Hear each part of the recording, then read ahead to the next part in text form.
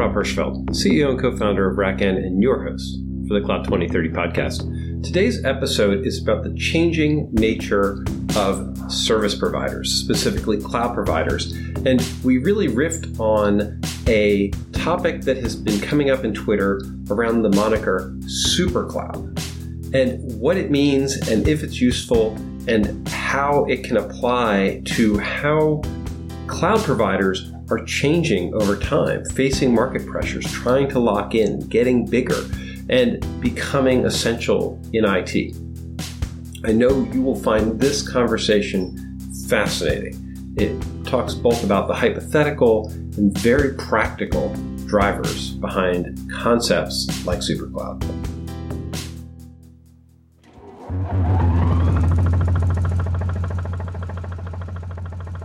By the way, how did you feel at the end of the conversation on Tuesday about Supercloud? I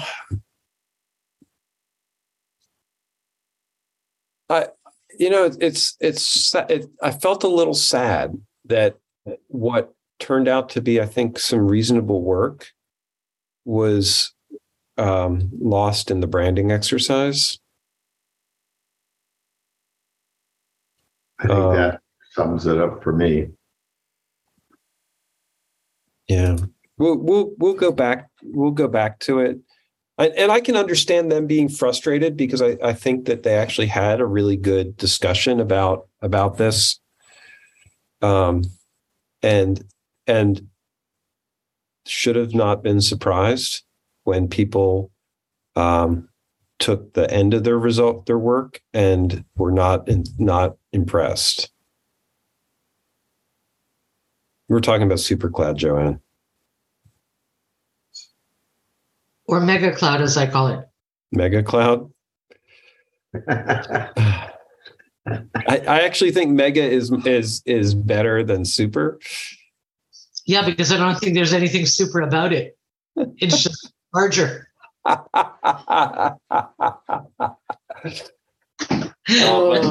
then we'll have to continue the trend. What's next? Ultra Cloud?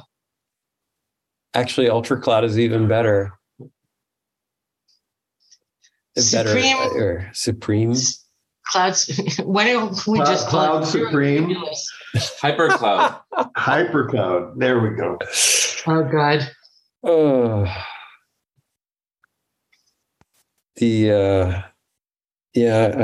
want it to be IT again. Maybe I just need to give up on that. I think that train left the station. Yeah, no, the branding on that is even worse than the branding on single pane of glass. Yeah. But my biggest takeaway from it was like my realization is that another brought up on Tuesday, but at least in my opinion, the only reason why we even need a supercloud is because the lack of interoperability with existing clouds. Yeah. So I see supercloud as a symptom of a problem, not a solution. It's a byproduct of the problem. Yes, I would have to agree. I'm thinking more like Band-Aid. I'm sorry. I'm just very anti this whole notion of super clouds and ultra clouds and mega clouds and like enough already. It's called infrastructure. It lives outside my four walls. Period. Full stop. Do you see there's two components to this. One is, does the thing need a name? And two, do you see a need for a concrete unifying layer? Yes. Okay. I do. Absolutely. It's called architecture.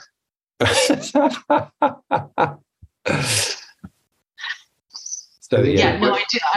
I absolutely do. And I think that there's companies out there that are already working on that are trying to make it as quote unquote seamless as possible. And you don't need to know which cloud your stuff is in. You just need to use this sort of, I don't want to say control plane, more like a choreography plane.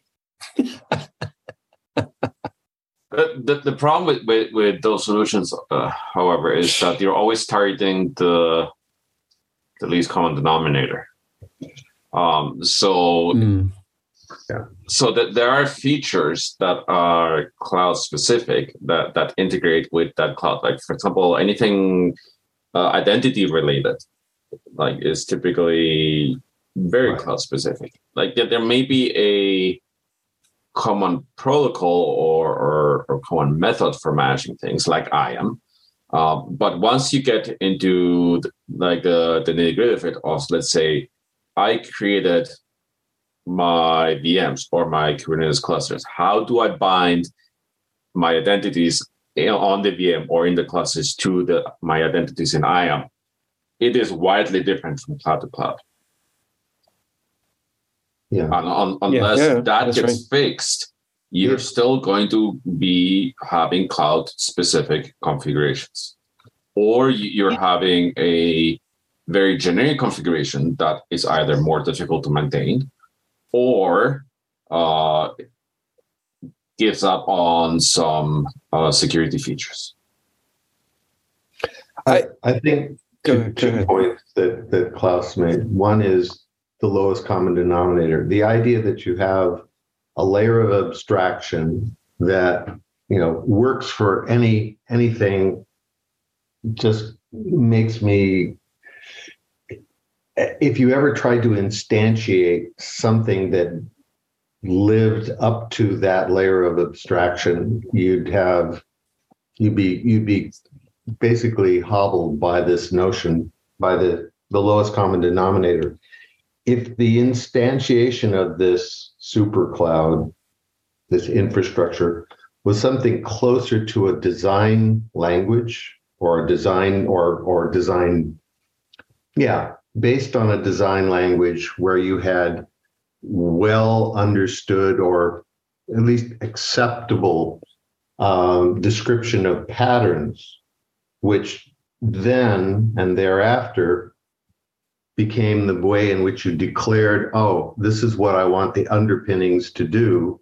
Mm-hmm. The job of instantiating it would be, under the covers, how you make that work on a particular CSP and how do you make it work with the remaining parts of the infrastructure. It's in some ways the kind of design language that I would assume you'd want to have if you could put it all together for infrastructure as code. I mean, that's ultimately what Terraform and Pulumi and similar are trying. The gap that they're trying to fill, with varying degrees of success. They do, but they only. This is literally where this is literally what we're trying to do with RackN. Y'all are well aware of that. Mm-hmm. That what I agree with you, Klaus. You can't build. I've watched people build this least common denominator API and try and create a cloud API, and that's fruitless. We've watched that, and it's you actually want the clouds to have differentiation under the covers, and you need a way to create some leverage commonalities where there are them, and there are actually a lot of commonalities, but it's not necessarily control and behavior. You have to be able to recognize differences in control and behavior, even though systems are very similar. Believe it or not, it's very similar to what we see in bare metal, and it is possible. Joan, to your point, and then I'll let you have the floor. It's there's orchestration and conducting involved more than other process. Go ahead. Well, to Rich's point and to your point, I see this, and I haven't found a good name for it yet, but I would say that it's UML meets an orchestrator. And the configuration, the orchestration, and even the mobility, and I don't mean phones, or rather composability. That would be the language, the descriptor that Rich is talking about, the control, the configuration, the orchestration, and the choreography would be what you're talking about, Rob. That's the word you used, Jeff. And to Klaus's point, I would say I don't see it as the least common denominator. I see it as more the commonality across CSPs to the point where they begin to differentiate so dramatically that they are no longer in common. And that's where the defined workload for a specific cloud would be better suited, because that's where you're going to define it to be best suited for a particular type of cloud. And I think that's where Google is going. Yes. But the notion here that I was trying to get to was you have particular, a design language is used to describe patterns, design patterns. Right. And if you want to do a terminology swap, those design patterns are built on a, kind of the statement of a problem. I've got the problem is I've got to consolidate data one way or I've got to move the following kinds of data in, on different tracks, with the notion of, all right, at that point, once you've got that stated, you can say, yeah, you can do it on GCP and AWS using NiFi or something like that. But it's not going to have the same performance characteristics. It's not going to have the same characteristics with respect to maintenance and operations. And you can then say, all right, here's the best choice given what my parameters are. Exactly. But the whole notion is you start with the problem, categorize it, open up to the different kinds of solutions that can be made. Again, they're abstractions, they're patterns. And then it goes to the whole question of, all right, if I need to instantiate this, what's the result? What are my expectations? What are my likely costs and so forth? And you make a choice.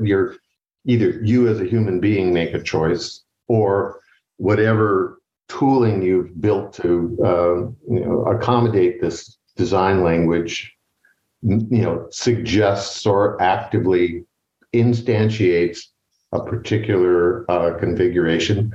And this becomes a declarative, this is what I need, this is the problem, this is what I need, these are the parameters around which I'd like it to be solved. That strikes me as, the approach you want to take. It is very top down. Yeah. I think we're speaking about the same thing.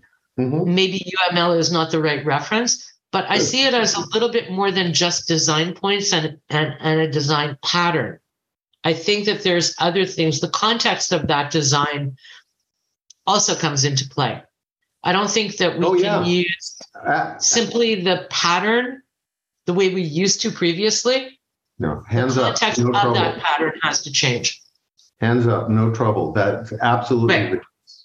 And it's the context that actually starts to add the, kind of get to the specificity of the actual solution. Yes. Yes, go ahead. No, it's funny because I agree with you, and I like, I think declarative is important for this, because declarative is in some ways the handoff state. You would say, this is what I'll be specific on rack end, because I think it's helpful to be specific. But we've been working on this on a concept that says I need a cluster declaratively, and then you can specify things about the cluster, but then the system needs to have the logic to do implementations in different places. Right. And so like when we do that with and we'll use Terraform in the back. We'll use whatever tools are necessary in the back end. That has to be okay. This is to me where the Supercloud thing makes it sound like there's a thing. And what we have found is that there's times when you get a declarative concept like I need a cluster.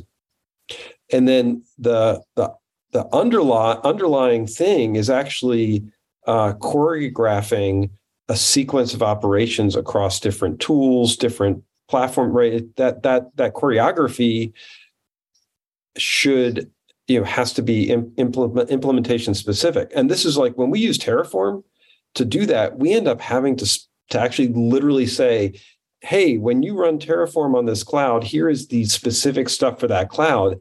And this is how you figure out what the identifier is for that resource. This is how you figure out what the networking is for that. Like every one of those things is different for every single cloud.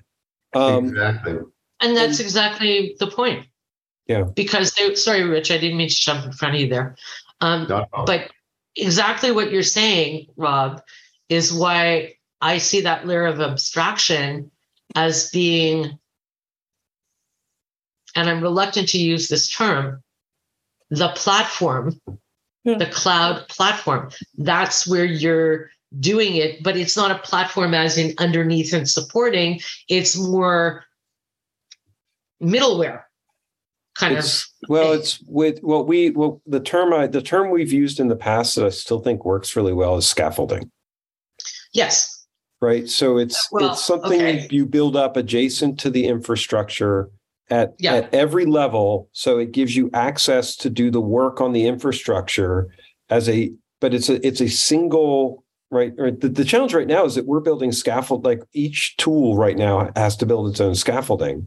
And so you end up, if I'm going deep on this analogy, you end up with craftspeople working on, one thing, but they brought their own ladders and their own and then they're working, somebody's working on the same thing, but later worse than that, they bring a bunch of wood and they construct their special purpose ladders, with bends and so forth. Yes, exactly. And then when the other people come in with their ladders, the first thing's in the way, and so they have to tear it down. Yeah. No, if you have to go to extremes to create from first kind of atomic elements, the scaffolding, that's going to be a problem. The challenge to me, and this is heavily Rack-N influenced, but I think real, is that we have built every tool has built scaffolding to do its job. And they have mixed the scaffolding and the tool together. Yeah. And so when you go to use, Terraform, it is not designed to be a tool used by other things. It is designed to be the scaffolding and the tool. And so which causes me grief. And I'll tell you why. Okay. Because the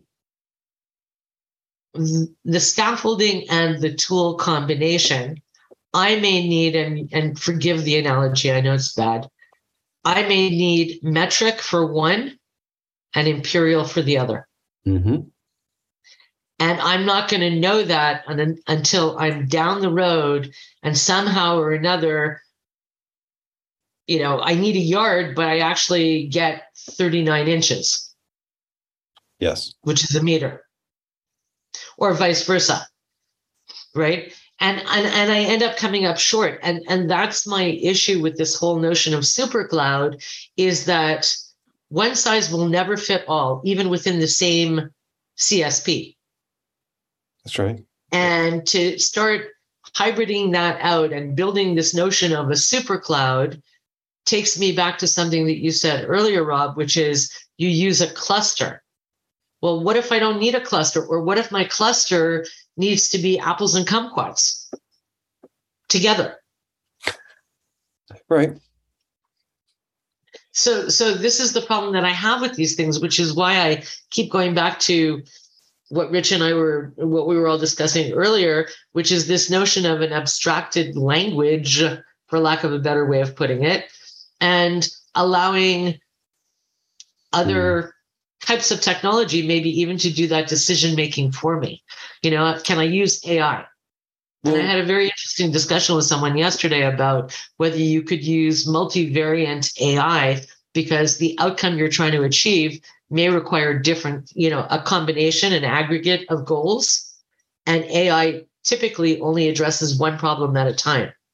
So how do you do the one problem at a time without duplication of work and without bias? We had an interesting conversation a couple of months back, I think in the DevOps sessions on Tuesdays, about AI and operations. And one of the challenges about that is the training training data.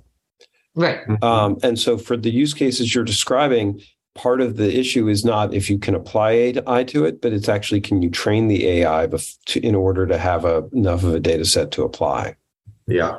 And that's true. But if I think back to the cluster or what we're talking about today, I look at that and I say, if the scaffolding and the tool is together, it would be very hard to train the AI. Because you'd have to differentiate between the two. However, if you look at the workload used with that scaffolding and tool, maybe there's a way to do it that way. I think that some of what we end up doing around data normalization or state normalization could end up creating some consistent results for that. Yeah.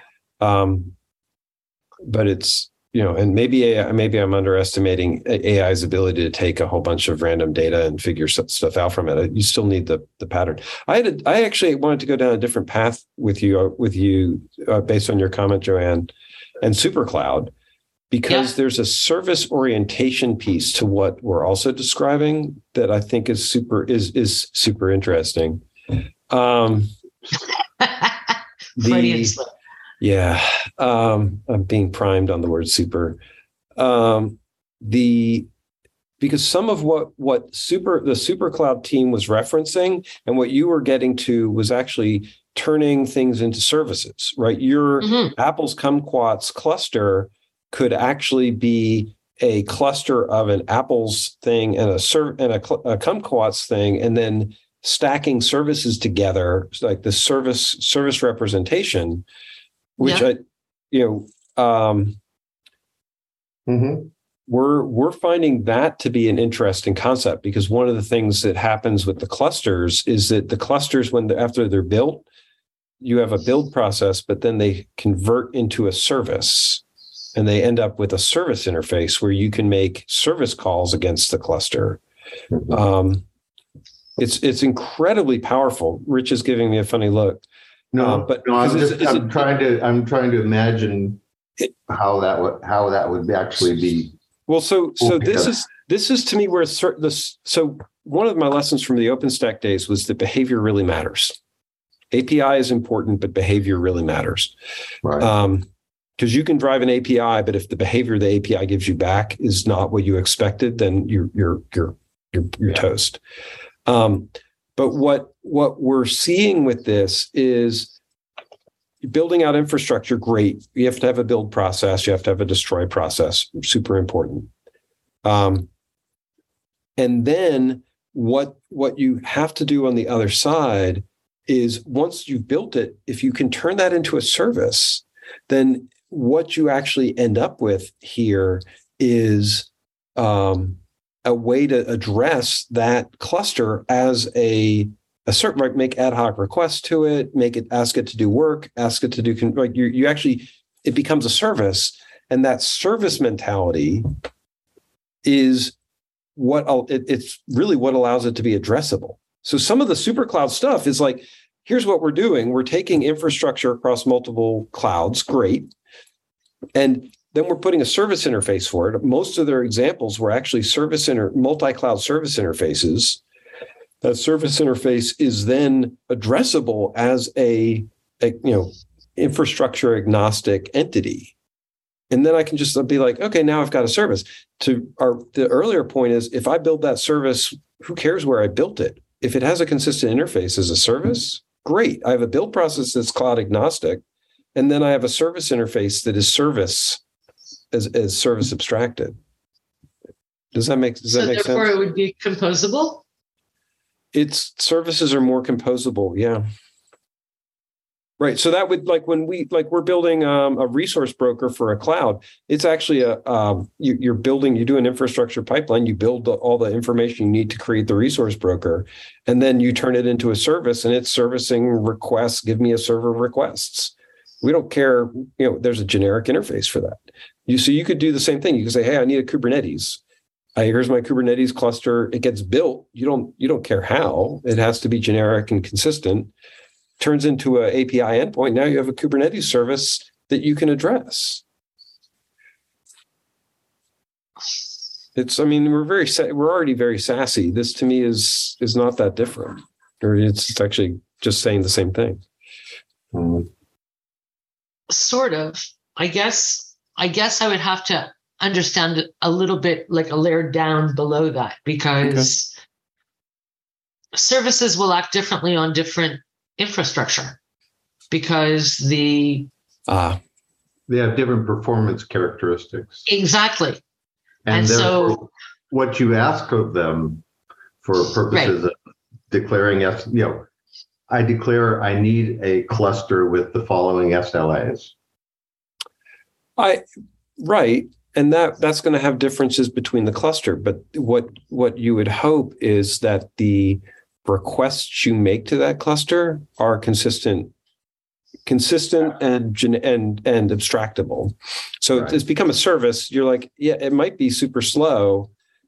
It might be unreliable. But when I ask it for, when I've created this service, I now have a service interface, and hopefully it's got should have a layer of abstraction in it.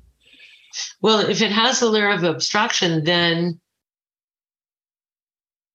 would you then be able to take that generic ask and make it slightly, like vanilla strawberry chocolate?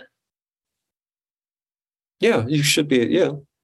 I think you have to. I mean, you have to add context, and part of your declaration has to be, I need not just the structure and the functionality, but I need the functionality with the following attributes. It can't be LC. It can't be least common denominator. Going back to Klaus's original point, you have to be able to say, I need a Kubernetes cluster, and I need the functionality for Google. So give me a Google Kubernetes cluster with this additional stuff. You have to be able to do that. That is it, right. That is the world is heterogeneous and the capabilities are heterogeneous. But then I should be able to come back and say, now I have a Kubernetes. Now I have a service that's providing that system.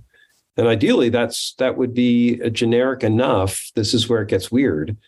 Well, Kubernetes, 6 different ways. You say it's a Google cluster.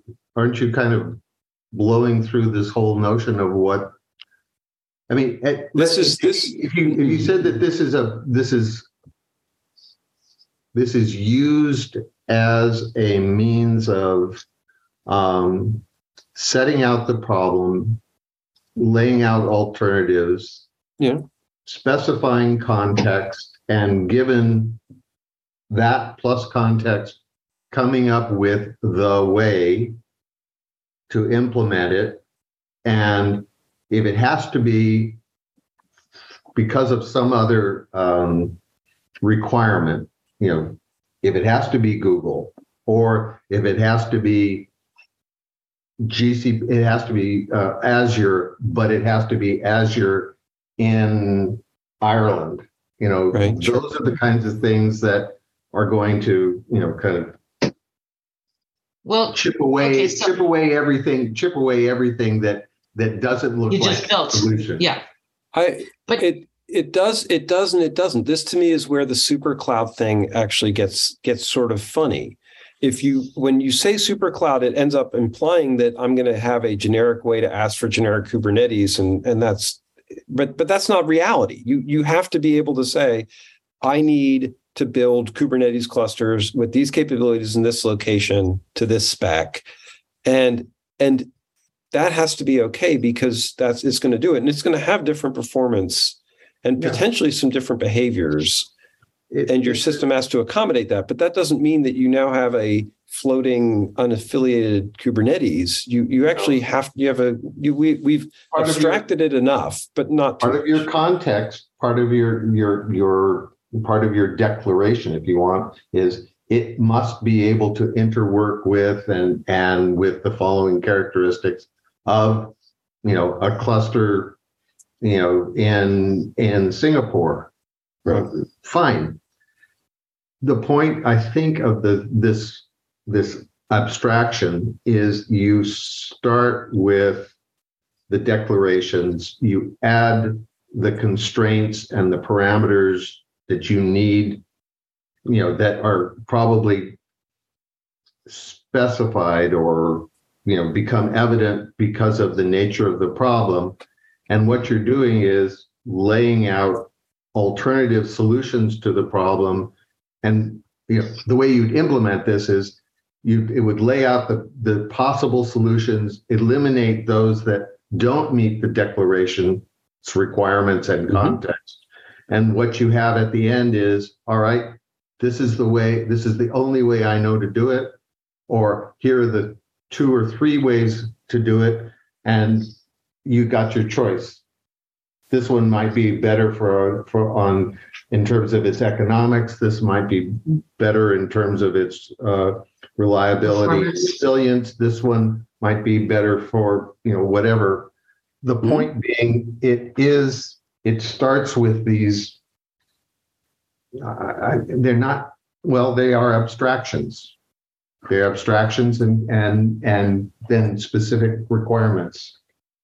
And so Yes. I would add to that, the question isn't, I would reframe the question as, I want to do X. Now, tell me, based on, I want to do X, here's what I currently have. Find me the best way to do this, which is what Google is aiming for. And I'm not pro Google. I'm just saying that that's one of the things that they announced. And I'm looking at that and I'm saying, could I take that statement, that set of, criteria, right, and work through, whether it's IAC through RackN stuff, create the composable, observable instances in a cluster, Apple and Kumquat mix, that's most sustainable, highest performant, highest reliability, cheapest cost. And if you can do that by abstracting those layers based on what other criteria you put in, like this is what my infrastructure currently looks like, or this is where I'm, my instances lie now, you'd have gangbusters, because this is the biggest bane of anyone's existence. Yeah. And it also addresses the CEO requirement. Almost every CIO in the Fortune 1000, cut your cloud cost. Period. Full stop. Yeah. To me, this is the method that you would need to be able to do this. And this to me is where the thing that you're saying that is interest that I would twist just a little bit from the Supercloud perspective is, it's not give me a thing, it's give me a service. It's giving me a capability. Give me a capability. And so, and that's this is where it's declarative. You're saying, I need a way to build this capability consistently. Right. And so I need a way to build the capability consistently. There's an element to me in Supercloud that says, I just need, give me a Kubernetes cluster. I want a thing that does that. And then you immediately click down into that. Well, I actually don't want you to make all those decisions. I want you to I want to be able to specify which provider you use, or how much it's going to cost me, or adjacencies that need to be.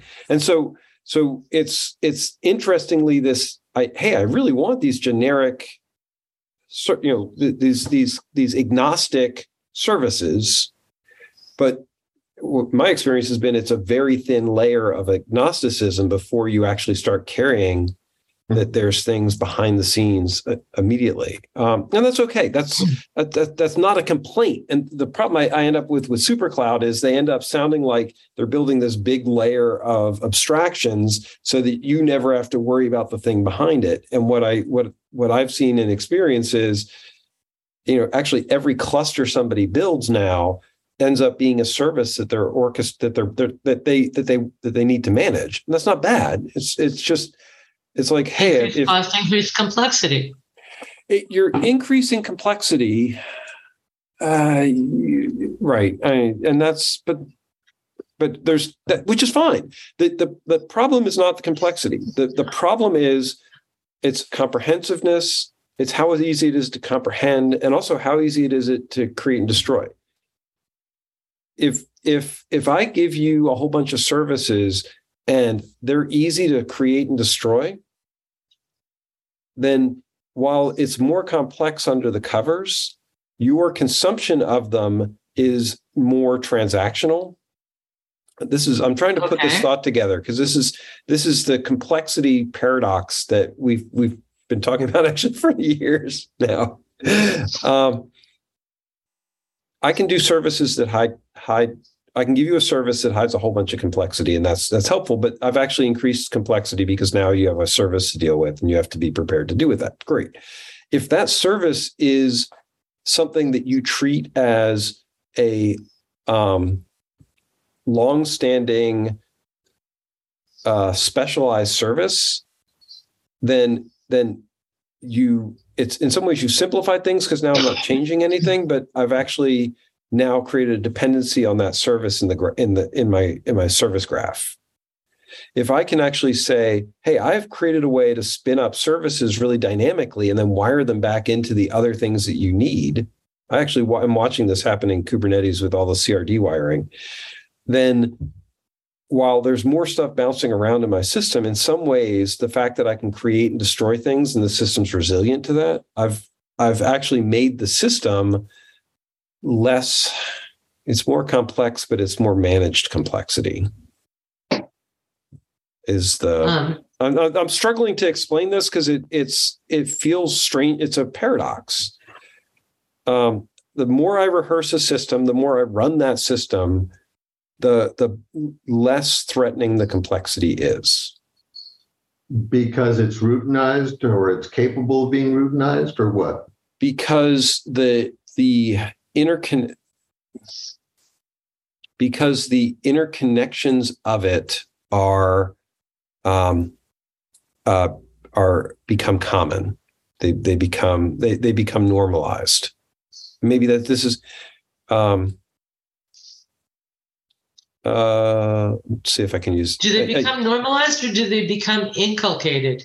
Because those are two different things. Huh.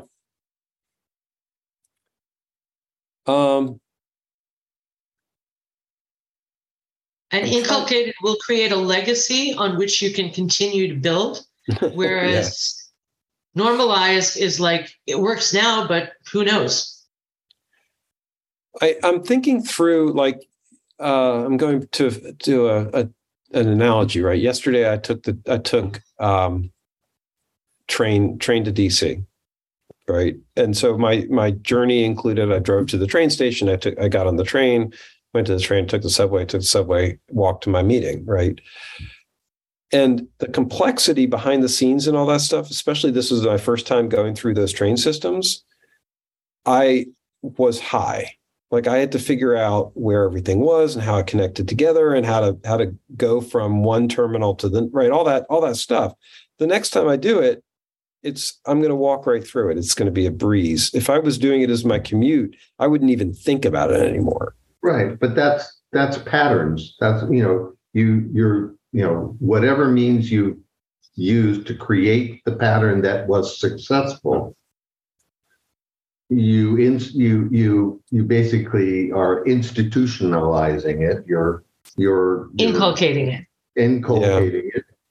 At which point, it can be reused. Now, you may determine later on that, hey, I just discovered there's an alternative that I hadn't considered, and it's faster or better for on some basis, or suddenly some portion of the infrastructure that you're relying on isn't available. What alternatives do I have to successfully get myself from point A to point B? Well, that also highlights the importance of standards, because in that latter scenario, if you're familiar with your current trip, then when looking at alternatives, you already did most of the legwork. You just need to plug in the additional information and say, like, okay, these are the steps in my trip, or the hops that I need to go through instead of my usual route. Exactly. But in some ways, what we're all, I think, also talking around is the idea of having, and what I'm trying to describe as chaos monkeys, right? Of saying, you know what, I never should just rely on this train to that train to this train. I should, on a regular, and this is my point with managing complexity by change, by a degree of constant churn.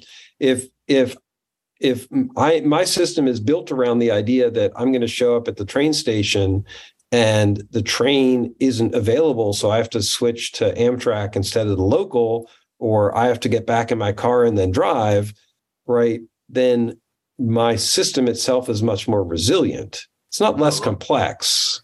I wouldn't consider that the purpose of Chaos Monkey. Chaos Monkey is more around, let's say, I take route number 7 to go downtown, and it's always bus number 5 of route number 7, and bus number 5 breaks down. I can hop on bus number 4, or bus number 6, or bus number 28 of the same route and still be fine. Chaos Monkey, that doesn't mean that your configuration changes on a day-by-day basis. It just means that the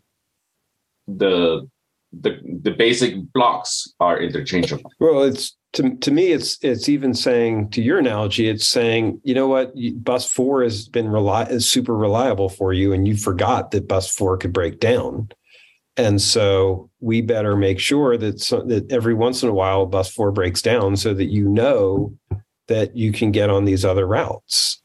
Or right? more to the point, is take it out of circulation for maintenance, right? And put another bus. But here's the I'm not hearing from any of you part, which is taking 2, 3, 4, 5, or 6 on your bus 7 route either adds time, cost, duration, blah, blah, blah, blah, blah, blah. And those are the things that, if I go back to the layers of abstraction and it not being lowest common denominator, we know the route has 7 buses. Route 7 has 5 different buses, or however many buses. We know that one gets taken out of commission for whatever reason, breakdown, maintenance, scheduled or unscheduled. We have the others, but they may add other factors in: cost, duration, late arrival. Can you be 5 minutes late? Yes. Can you be 25 minutes late? No. Right? And we get into this. I mean, to me, that's the chaos monkey. And that's where the more you can inculcate in these layers of abstraction, which are not part of the supercloud, as I understand it to be, could become composable services with plugins or widgets or whatever the hell word you want to call it, where you can bring in these other contextual variables, which is an exception management sort of construct, but not to the degree that you're looking at, did she move more than 10,000 or under 10,000 with the teeth that are associated of the Patriot Act. Do you know what I'm saying? There's some degree of flexibility there. It's a really interesting thought process for this, because I mean, from what we see, because we're talking about this sort of as a single service. Right. Our experience has been that the resilient patterns for automation come from doing dev, test, prod, portability, right? Some of what I see in here, and I love these travel transport analogies, is I take bus 4 every week and I love it and it's great. And I have gotten better at dealing with when bus 4 is under maintenance and I have to take a different schedule or something like that. And now I need to explain to somebody else how to navigate the system. And so, they might be similar to me, but they're not identical. And the extent to which I can reuse, I can help them with that. It's a reuse issue. Well, it's not just reuse. It's like I'm actually leveraging the same process. This is where the analogy falls apart, but I'm leveraging the same process. We're all getting on buses, and the getting on bus approach and the way bus, and actually this is how things transpire in transportation. I can get on buses and trains pretty much anywhere in the world, and it is a consistent, repeatable process that has been worked out over time. And you mess with that and it confuses the heck out of people. We don't have that for cloud at the moment, right? We don't have I need to build a service and then I should be right. Because this is what we see happening all the time. It's like, I need Kubernetes and Kubernetes cluster. Great. I want my dev, my test, my prod processes to have very similar circumstances, even if they're very different clusters. And I want I have 100 prod clusters, and I need the processes for those to be very consistent, even though they all build different clusters. And that to me, if I want Supercloud to work, a big part of it is I want to be able to have consistent results across all of my clouds.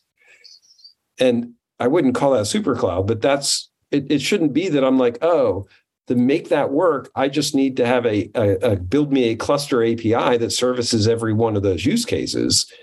I need to have a build me a cluster process that works across all of those things, because the more similar that is, the better. But it can't force conformity, or it can't then have all these knobs that you can turn where it has to have all the knobs that you can turn so it accommodates the other things. But when you talk about a single API, when you talk about consistency or conformity, are you talking about consistency and conformity of function?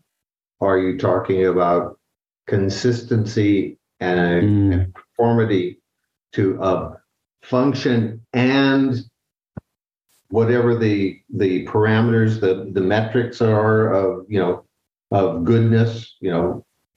What I would say, or is it strictly of performance?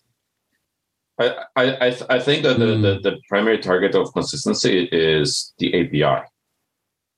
Like if I built my platform on Azure, and I want to now be able to run the same platform on AWS, I need to have the Azure API be consistent with the AWS API, so that reproducing the platform on the AWS is a low effort exercise. I think you've hit one of the key means of testing the quality of this abstraction and the layer, and that is reproduction with a change of, if I can reproduce the declared functionality, if I can reproduce the functionality and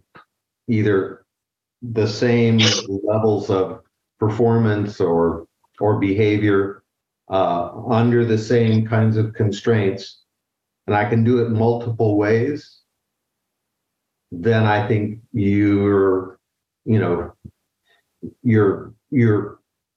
approaching the kind of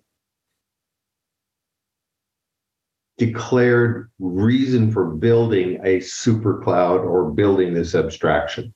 If that's the result, then there's your super cloud Turing test. Mm-hmm. That's what we see as somebody wanting to say. I mean, it is an API, but it's an API that's not a single. It's an API that starts a pipeline, and the result of the pipeline is a service.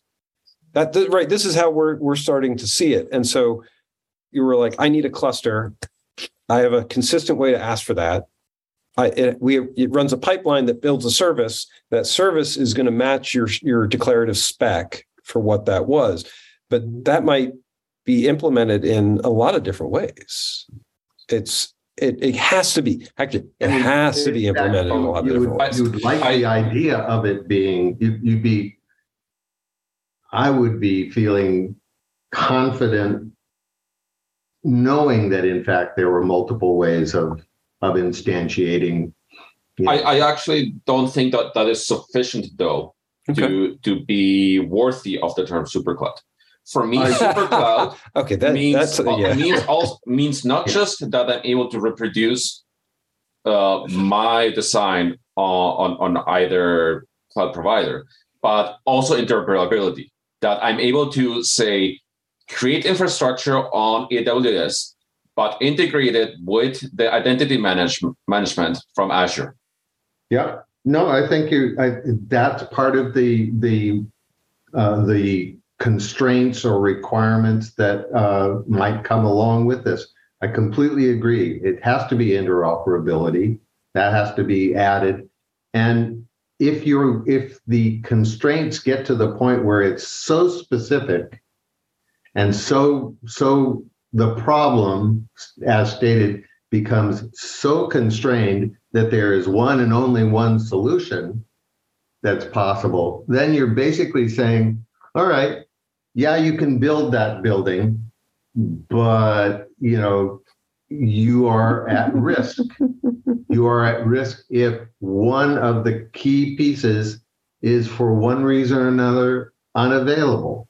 So a supercloud comes back with, yes, here is a solution, but you've only got one instantiation that fits your requirements. Right. And to me, that's what I have against the whole notion of the supercloud. Because that will be the result. And somewhere in a week from now,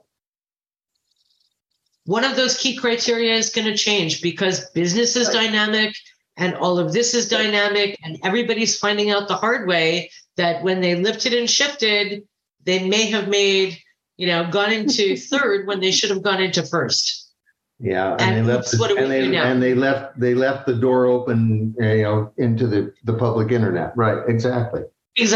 So I mean, I love the path of the inculcation breeds composability and modularity, which then allows for orchestration and the flexibility of multiple choices based on the key criteria you want to put. Call it a scorecard, right? My first one is cost. My second one is availability. My third one is sustainability, or vice versa. However I want to do that. Yeah. I don't see anybody doing that. Yeah. Except maybe Google. But they're doing it for GCP. Well, they're doing it. Well, actually, the impression that I got from the announcements that were made was the AI tool that they're creating or that they have created to do this is going to extend beyond GCP. They want to be first out of the gate to be the provider of choice for heterogeneity. Which announcements are these? I'll have to go back and look it up because they made so many in the same day. They were crazy. Yeah, they've made a lot of announcements. Yeah. Google Next. This is at the last Google X. Yeah. Yeah, it was like last week. Yeah. Yeah. No, I have not been keeping up, obviously. I do need to go back and see that. They buried the lead under a flurry of announcements, so it's been hard to figure out what they said, frankly. But Yeah, some of them were pretty outrageous too. So yeah, or provocative, I guess, intentionally provocative. Okay. Wow, this was fun. Actually, the topic on the schedule is the nature of MSPs changing, which is really what we talked about, because Supercloud is fundamentally trying to answer that question. I think it's exactly the point. It was the point I wanted to make on Tuesday. Probably didn't as well as I could have, and that is among the reasons you want this notion or the use of the concept of Supercloud is to do exactly that. This is I can envision solutions built on the back of this set of concepts as being delivered commercially, operationally by MSPs. And that's the whatever language and specification that is used for these declarations would be kind of it would be the thing that would distinguish one MSP from another. If I can do a good job of it, make it clear, and the result is, happens quickly enough with the right, end result, then I would say that's a great way of doing it. And the other aspect that I think this becomes part and parcel to is when you have these alternative instantiations starting from this, it's the point in time where these things actually do become fungible, interchangeable, and you start looking at their costs and literally starting to think about exchange, the transaction. I want to buy a cluster. Right. I want to buy this, and I've got the resources to deliver that. What's it worth to you? And it starts to become, a way of, it becomes the units of trade.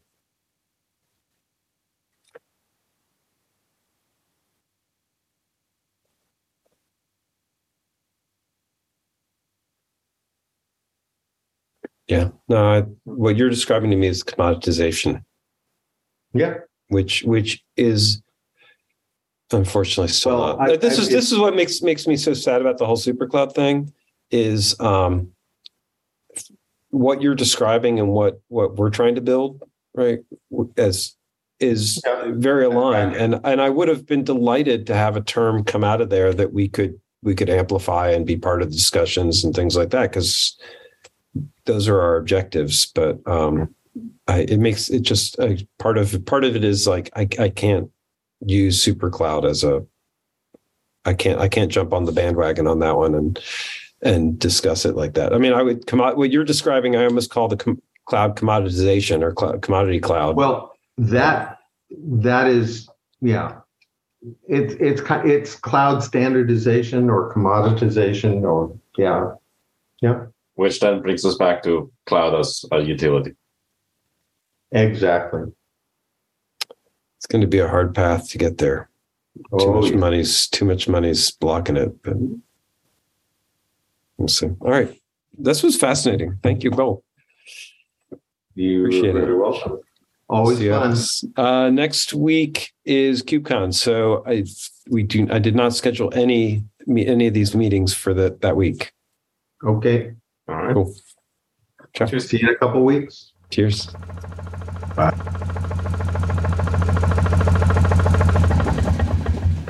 Wow, what a fascinating discussion. It's really interesting when somebody can introduce a term to try and describe something, generate a lot of controversy and discussion, and still come back to the fact that we have significant challenges and, most importantly, a lot of potential value to unlock in how we're using all of this amazing infrastructure we've been building.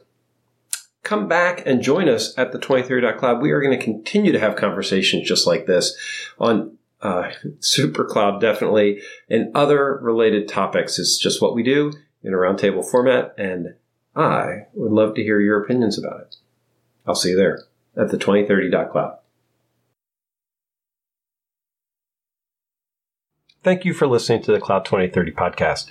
It is sponsored by RackN, where we are really working to build a community of people who are using and thinking about infrastructure differently, because that's what RackN does. We write software that helps put operators back in control of distributed infrastructure, really thinking about how things should be run and building software that makes that possible. If this is interesting to you, please try out the software. We would love to get your opinion and hear how you think this could transform infrastructure more broadly, or just keep enjoying the podcast and coming to the discussions and laying out your thoughts and how you see the future unfolding. It's all part of building a better infrastructure operations community. Thank you.